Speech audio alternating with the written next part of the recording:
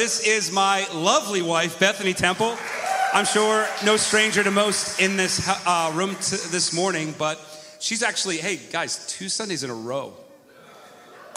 I know, it's a miracle. Some say Jesus doesn't work miracles these days. I think we've just proven that wrong. Bethany is here for the 2nd Sunday in a row.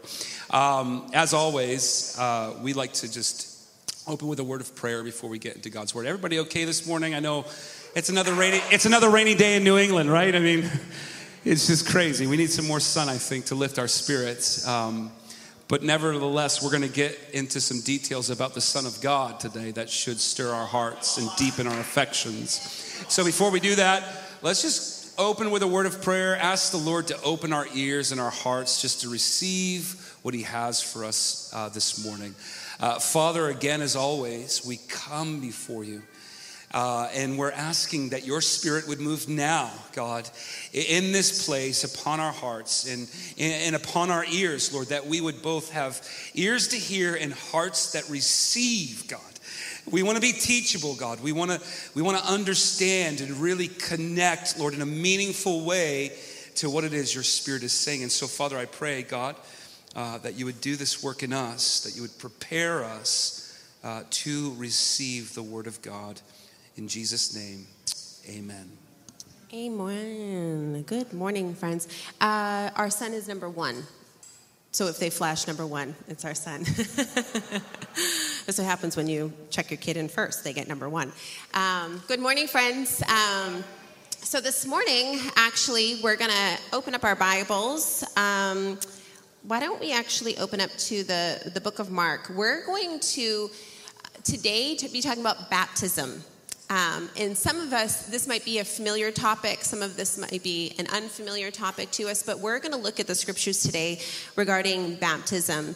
And first and foremost, I want us to establish that we kind of see the introduction to baptism in the Gospels, right? If you go to Matthew, Mark, Luke, and John, the first couple of chapters, I mean, I can give you the specifics, but just to let you know in proximity, you're going to find John the Baptist was baptizing people. And we actually find the account in Mark of John the Baptist baptizing Jesus. This happened.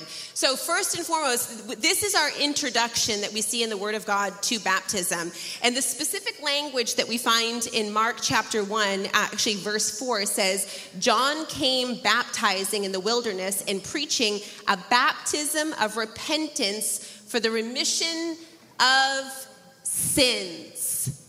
And then you find actually in verse 8, it says, this is what John was declaring, I indeed baptized you with water, but he will baptize you with the Holy Spirit, speaking of Jesus who is coming. And so this is actually where we see the introduction to baptism, or the concept or the understanding of being immersed in water. But guess what? It doesn't stop here in the Gospels. Those of us that are a fan of the book of Acts, and we see that as the model or the blueprint for the New Testament church, do you know that all throughout the book of Acts, very consistently, we find the salvation of souls and the baptism of souls. And to some degree, we even find the gospel being preached and people themselves saying, I need to be baptized. That was almost their response of, go ahead and baptize me. There was an urgency to be baptized. And actually, if we pick up in Acts chapter 2, if you want to turn there with me, we find the apostles themselves, that this was the declaration.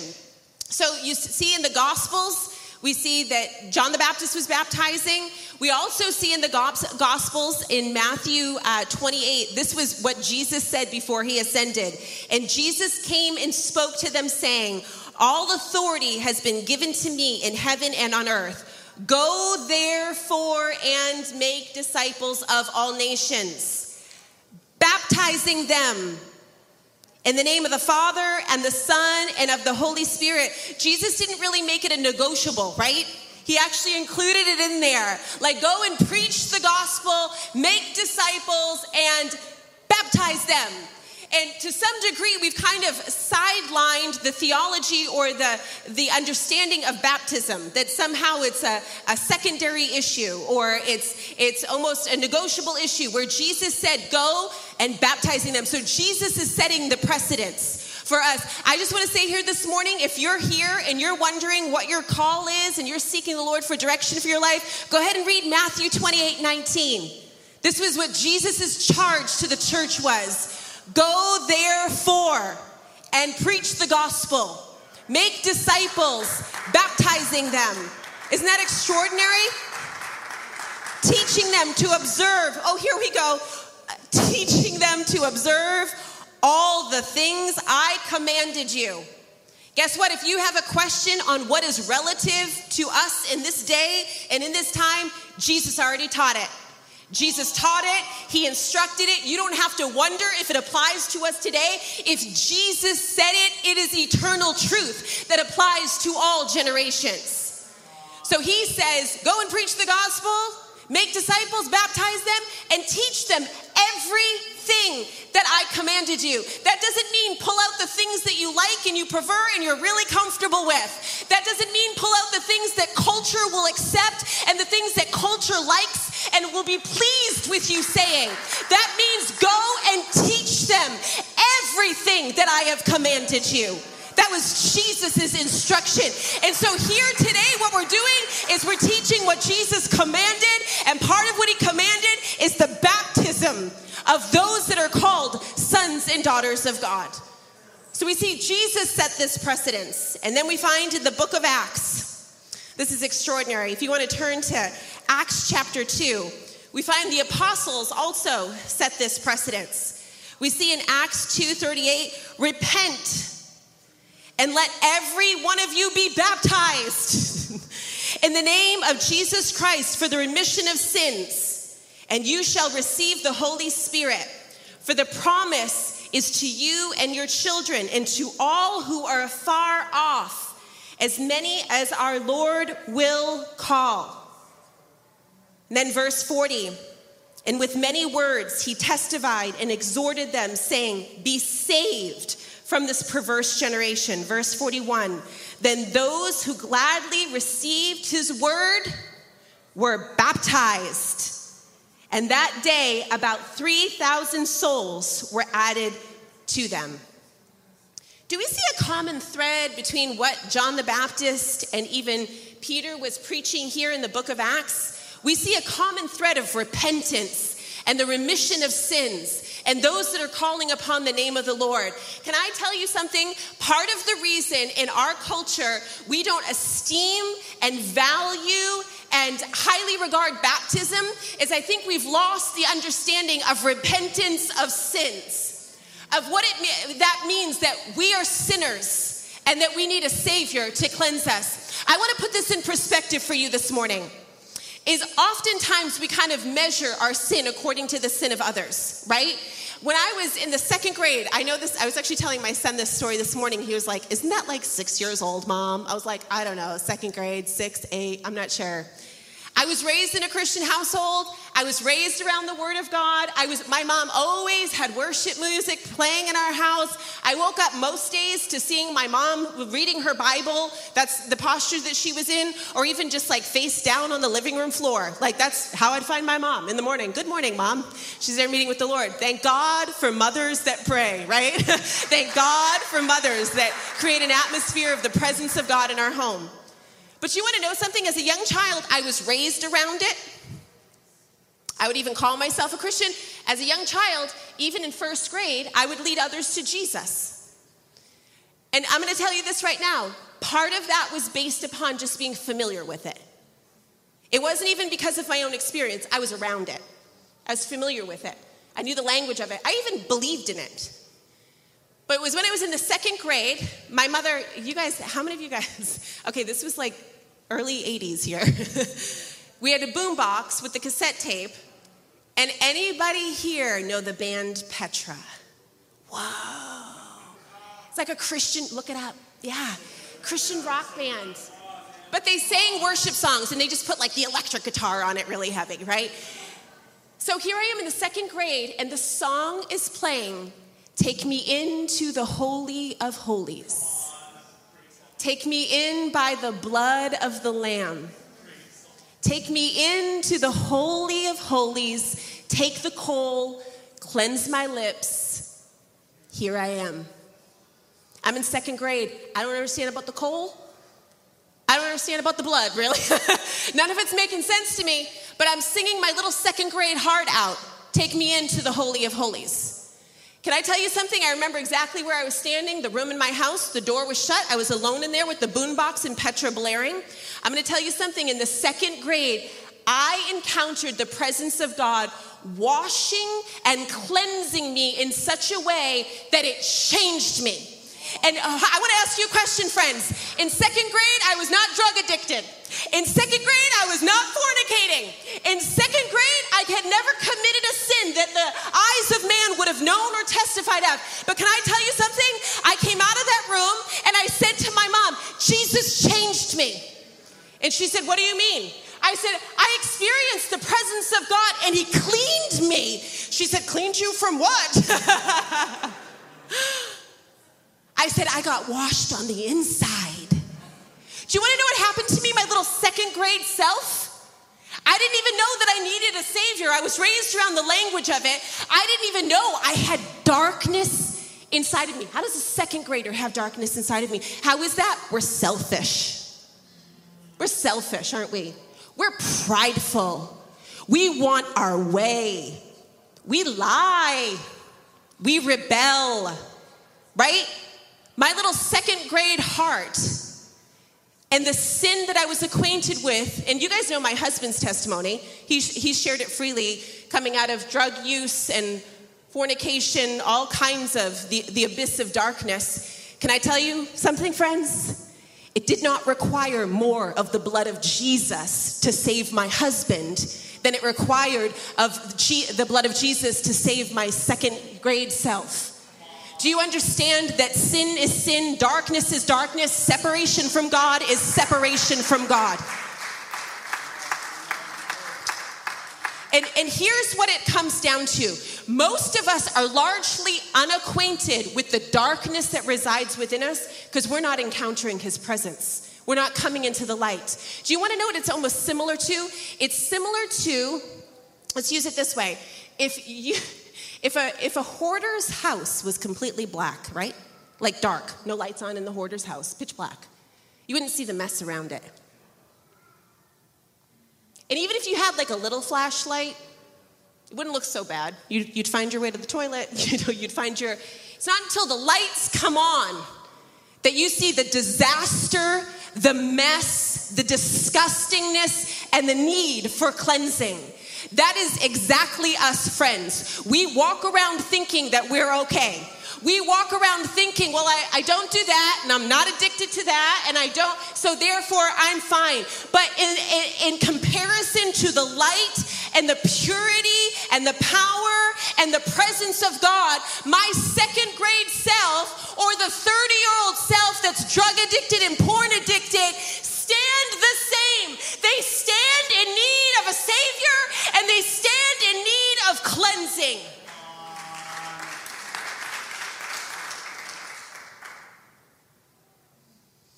So my little second grade self experienced the presence of God in the only way I could describe it. I didn't know enough of this Bible in second grade.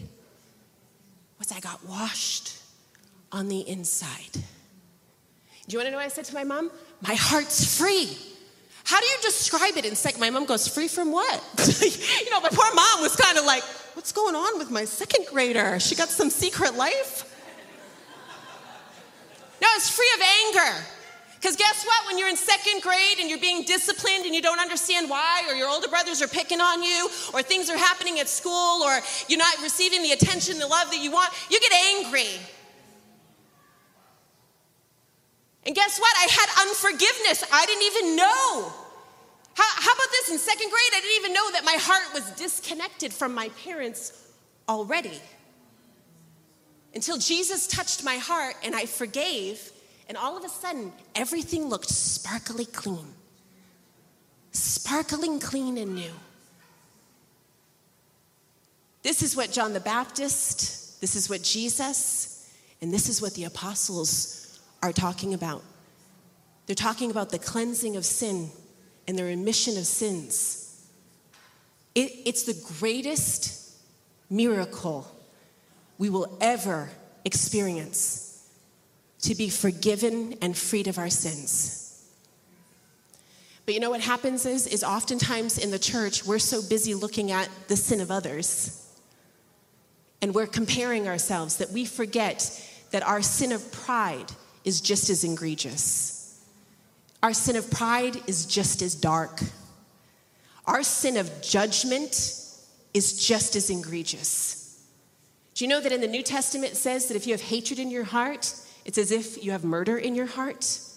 You know, oftentimes we'll look at the murderer and we'll think that somehow they're beyond grace. Hatred in our hearts causes us to stand guilty before the cross of Jesus Christ. But guess what? There's a blood that speaks a better word, that forgives us of sin and washes us and makes us clean and makes us new. And so this is what we find in the book of Acts. It's extraordinary because in Acts chapter 2, where this is Peter, let's just all revel in Peter, who was like a reed shaken in the wind. He's the one that denies Jesus. And then because of the outpouring of the Holy Spirit, here he is boldly preaching in the book of Acts as a result of the outpouring of the Holy Spirit. And what is he preaching? He's preaching Jesus. That's it. There's no new message. With the outpouring didn't come like this new revelation or this new approach, or I need a fancy approach to get the gospel to my people groups. No, it's just Jesus. It's Jesus. It's the bold proclamation of Jesus and the fact that he saves our soul from sin and death. You know, I think it's Ray Comfort that said this. He was, you guys familiar with Ray Comfort? I think I'm crediting Ray. It might not be Ray Comfort, but somebody was asking, they said, how could you love a God who would condemn your soul to hell if you don't follow him? His response to them was, you're looking at this all wrong. All of you are drowning. You're drowning. You're drowning. We're all drowning. And it's Jesus that sends a rescue. He sends a life raft. He sends an exit plan so you do not have to drown. That is the mercy of God. That is the kindness of God, that he has a rescue plan for us.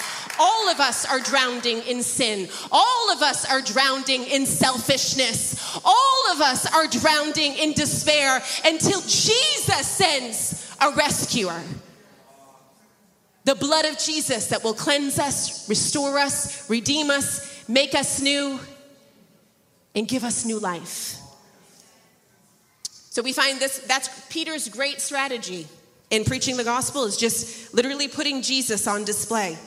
He starts in Acts chapter 2, verse 22, I think it is. Men of Israel, hear these words. Jesus of Nazareth, a man attested by God, that you, by miracles, wonders, signs, which God did through him in your midst, as you yourselves know, him being delivered by the determined purpose and foreknowledge of God, you have taken by lawless hands, have crucified and put to death. So not only does he put Jesus on display, he charges them with the crucifixion and the death of Jesus. He doesn't let them get off the hook. For some reason, we're forever trying to make people feel really comfortable in their sin. I want to make you feel really comfortable. I don't want to make you feel uncomfortable. How about it's not until we have an awareness that we are guilty that we understand that we need a Savior. So Peter doesn't hold back. He lays it out in all of its truth and all of its clarity. What if we as a church stop holding back truth? What if we start laying out truth in all of its purity and all of its clarity? How about we stop being the judge of what someone else can handle and what someone else needs? Almost like we're God. We're the all-seeing, all-knowing God. We know the internal mind and perceptions and needs of those individuals. No, you have no idea. You have no idea what God is putting his finger on. You have no idea what God is trying to expose. You have no idea what God is trying to heal. Let him do his work. Just preach Jesus.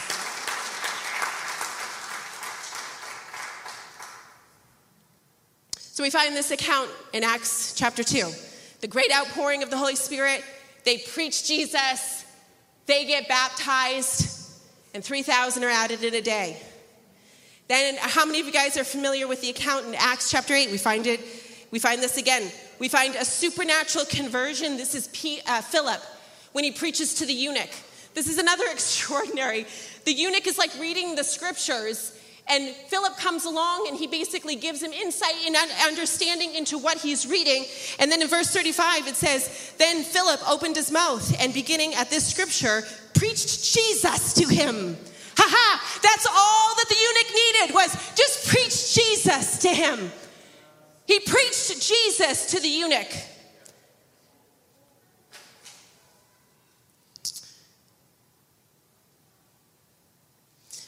Verse 37, then Philip said, if you believed with your heart, let me back up. I should read to you guys. 34, so the eunuch answered Philip and said, I ask you, of whom does the prophet say this of, himself or of some other? Then Philip opened his mouth and beginning at the scripture, preached Jesus to him. Now, as they went down the road, they came to some water. The eunuch said, see, here is water. What hinders me from being baptized? Verse 37, Philip said, if you believe with all your heart, you may. And he answered, he said, I believe that Jesus Christ is the Son of God. So this is the account in Acts chapter 8. And then we found Acts chapter 10. While Peter was, and this is verse 47, while Peter was still speaking these words, the Holy Spirit fell upon all those who heard the word. Verse 35. And those of the circumcision who believed were astonished, as many as came with Peter, because the gift of the Holy Spirit had been poured out on the Gentiles also. For they heard them speak with tongues and magnify God. Then Peter answered, can anyone forbid water, that these should not be baptized who have received the Holy Spirit, just as that we have? And he commanded them to be baptized in the name of the Lord. And they asked him to stay a few days. And then we find Acts chapter 19, again, the account of baptism. Acts chapter 22. But for the sake of time, we're actually just going to move to Romans chapter 6. And this is where we find an understanding of what baptism symbolizes and what it represents. Acts chapter 6, 1 through 8. What shall we say then? Shall we continue in sin that grace may abound? Certainly not. How shall we who died to sin live any longer in it? Or do you not know that as many of us as were baptized into Christ Jesus were baptized into his death? Verse 4, therefore we were buried with him through baptism into death, that just as Christ was raised from the dead by the glory of the Father, even so we also should walk in newness of life. What do you find here in verse 4? You find that we're buried with him through baptism, that baptism is representing our life being buried with Christ. The death of sin, that sin and the nature of sin has died in our life, and that just as Christ was raised up from the dead by the glory of the Father, even so we also, so that the raising up is the raising up into newness of life. Verse 8, for if we have been unified together in the likeness of his death, certainly we also shall be in the likeness of his resurrection. Knowing this, that our old man was crucified with him, that the body of sin might be done away with, that we should no longer be slaves to sin. For he who has died has been freed from sin. Now, if we died with Christ, we believe that we shall live with him, knowing that Christ, having been raised from the dead, dies no more. Death no longer has dominion over him. For the death that he died to sin once and for all. But the life that he lives in God. So you want to know what's extraordinary about this word baptism? When you study it in the Greek, there's actually two different words for baptism. And one is like almost like just to dip something, right? It just gets dipped. But when you study this in Romans, it's an immersion, but it's literally something almost being saturated to the point that it can never go back to its original state. And so actually, this is kind of a cool analogy. The two ways of understanding this word of baptism is, how many of you guys know? Let's all have a little quiz here. What do pickles come from? They come from cucumbers, right? We know this, right? Right. Once it becomes a pickle, can it return to being a cucumber? Never, ever. So this is the way it he goes, no. Joe goes, no. But you know what's amazing is these two words that speak of baptism or immersion. First of all, if you're going to go through the process, you literally dip the cucumber in boiling water. You dip it, boom, it's in and it's out. It's in and it's out, and it's still a cucumber. It's still a cucumber. It's just a cucumber dipped in boiling water. That's it. Still a cucumber. But then there's a baptism that literally it sits and it soaks in vinegar, and that baptism literally means it's transformed. It takes on a completely new identity, and it's no longer the same. It's now a pickle. I mean, this is so simple, but for those of us that are simple-minded like me, when I was reading these two things of baptism, I think most of us have viewed baptism like the first word. Just get dipped. And then I come out, I'm still the same. Just get dipped. I got dipped in some water just to say something, whatever. Without understanding that when Jesus commands us to do something, and when he says that it has power and it has implications, I don't care what your natural mind understands. I don't care if your natural mind gets it. If Jesus said it and we obey it, guess what?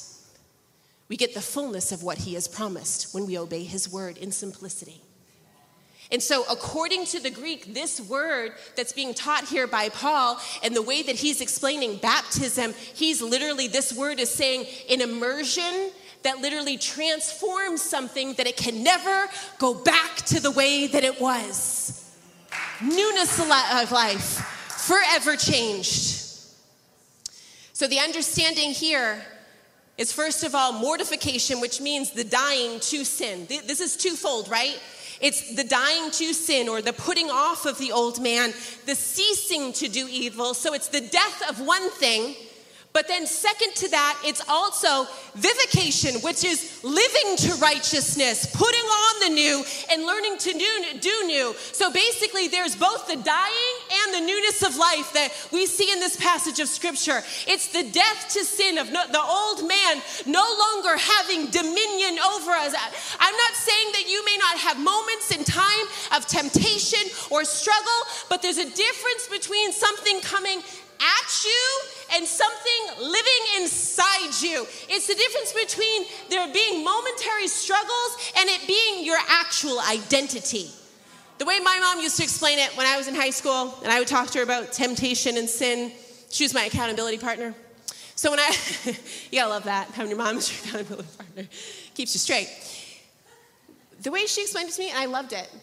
I remember I was probably like 15 years old talking to her about something. And she said, oh, honey, she said, there's a difference. She said, there's one thing to have a bird fly over your head and like poop on you.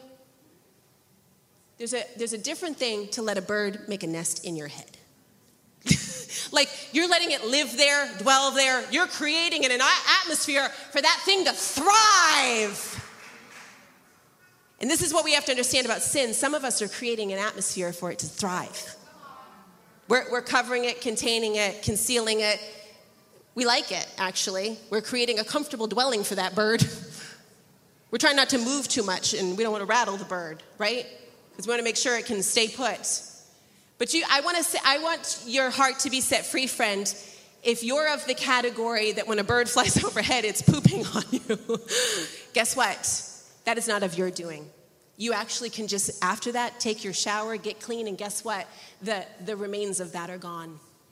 There's a place of freedom and liberty. So those are the two places that we have to understand of whether we're living under the dominion of sin, whether it's something that we're a slave to, we've become a host to, that's what the bird scenario would be, or something that we may momentarily have temptations that then we resist and we repent and we cleanse ourselves because we're not living in that place.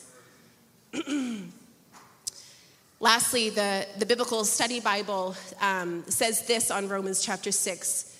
Freedom from the bondage of sin. Those who are justified by faith can have confidence that God will vindicate in the future judgment But they also have the confidence that God has provided in Christ for what they need to live faithful and fruitful lives for God in the present.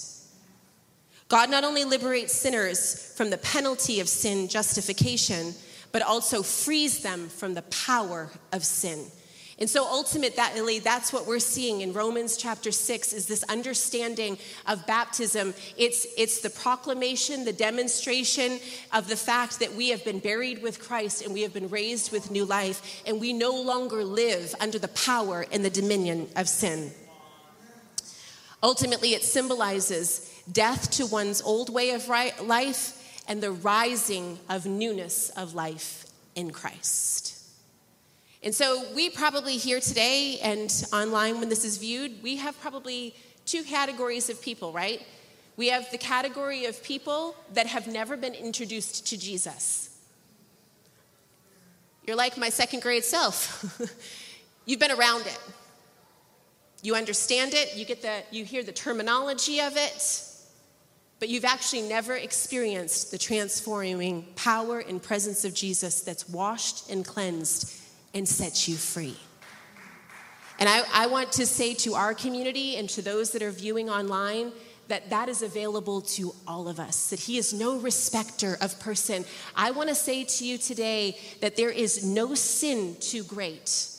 There is no addiction too powerful that you are outside the reach of God, that his grace, his mercy can reach you in any state that you're in, no matter how dark you may think it is. And so that's one category of people that have never experienced the transforming power of Christ that has brought us into newness of life. Or maybe you've been around it and you've heard the testimony of others, but you yourself do not have that testimony. And then there's a second group of people that some of us have actually been, I guess I would say, born into the kingdom or introduced into the kingdom, or maybe you weren't. Maybe as a child, you heard the purity of the gospel, but now in recent years, as we as a culture have migrated and moved, we continually move the goalpost, right? We're moving the goalpost. But some of us have come to the understanding that somehow we are okay. That as long as we're not doing X, Y, Z, and let's just be honest, friends, the goalpost is moving in culture. Now that X, Y, Z that used to be forbidden is now become acceptable in the terms of culture and being culturally relevant sometimes in the preaching of the gospel. And so we've become of that group of people that we've kind of moved the goalposts. We're more and more comfortable in our sin. Then instead of us being those that declare that our life has been buried with Christ, our sin is buried with him, and we're raised to newness of life, instead we're those that name the name of Christ, but continue to live under the dominion of sin, without reaching for the fullness of what has been made available through the cross of Jesus Christ. And I want to tell you this morning, friend, what has been made available through the cross of Jesus Christ is freedom for your soul. That you do not have to be bound in cycles of addiction, that you do not have to be bound in cycles of darkness, that you do not have to live a secret life in sin and bondage, that there's a way of escape for us, that we may be drowning, but he has thrown a lifeline. He has thrown a rescue raft. He has made a way for us to no longer be drowning. And so I'm going to pray for both groups of people that are here or online today. And also we'll be doing baptisms next week. We get to celebrate. There's some of you here this morning that all you feel in your heart is celebration because you have experienced the delivering power. And there's some of you that maybe have even recently rededicated your life to the Lord and you've come into a new place of commitment, that this would be your opportunity for baptism, that this would be your time. So I'm going to go ahead and I'm going to pray for our community, and then we're going to open up the altar to pray for anybody that has need or wants prayer before they leave here today. Father, we just come before you this morning and we thank you for the gift of Jesus. God, we thank you, Father, that you have saved us from sin and you've saved us from ourselves. God, we confess to you this morning, Father, that left to our own devices, Lord, we are blind and we are wretched and we are poor. But we thank you that you have sent the rescuer, Jesus. We thank you for all that has been made available to us through the cross of Jesus Christ and forgiveness of sins.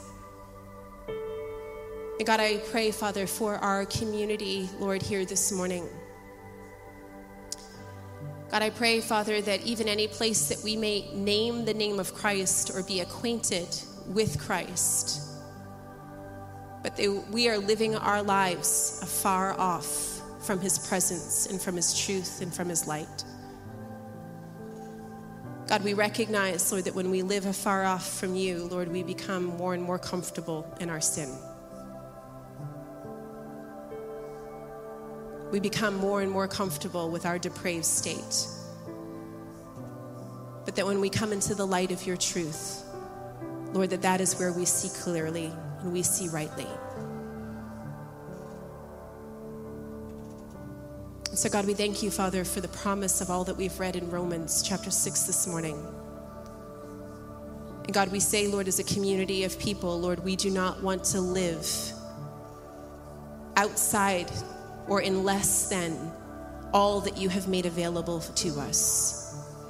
That all that has been made available through the cross of Jesus Christ, God, we say we want the fullness of healing, the fullness of deliverance, the fullness of health, the fullness of life and victory over sin.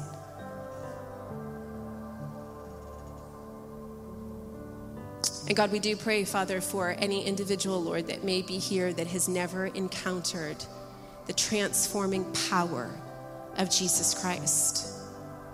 God, I thank you, Father, that your love is greater than any of our sin. But I thank you, Father, that your mercy reaches far deeper than any of our depravity. God, I thank you, Father, that there is no sin that's too great, that it's outside of your reach. But Lord, that you're ever calling us and drawing us to yourself. God, we say, what a merciful God. What a merciful God. What a kind and loving God.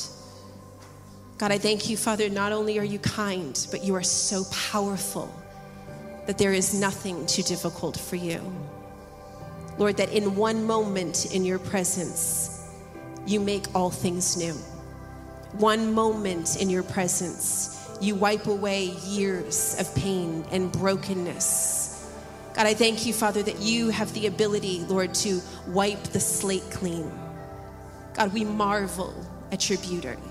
We marvel at your power. And God, we ask, Lord, that our lives would truly be those that demonstrate and display that we have been raised in newness of life. Newness of life, Lord, that we see differently, we think differently, we feel differently, we perceive differently, we process differently. And the freedom that can only be found in Jesus Christ. We say that there is no freedom outside of you, that all of our means and our ways, all of our therapy sessions, all of our medications, all of our vacations,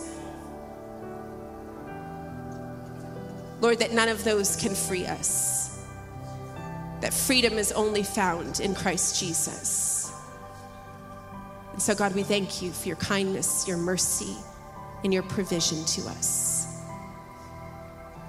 In Jesus' name, we're going to go ahead and open up the altar. Do you have anything you want to share? We're going to open up the altar.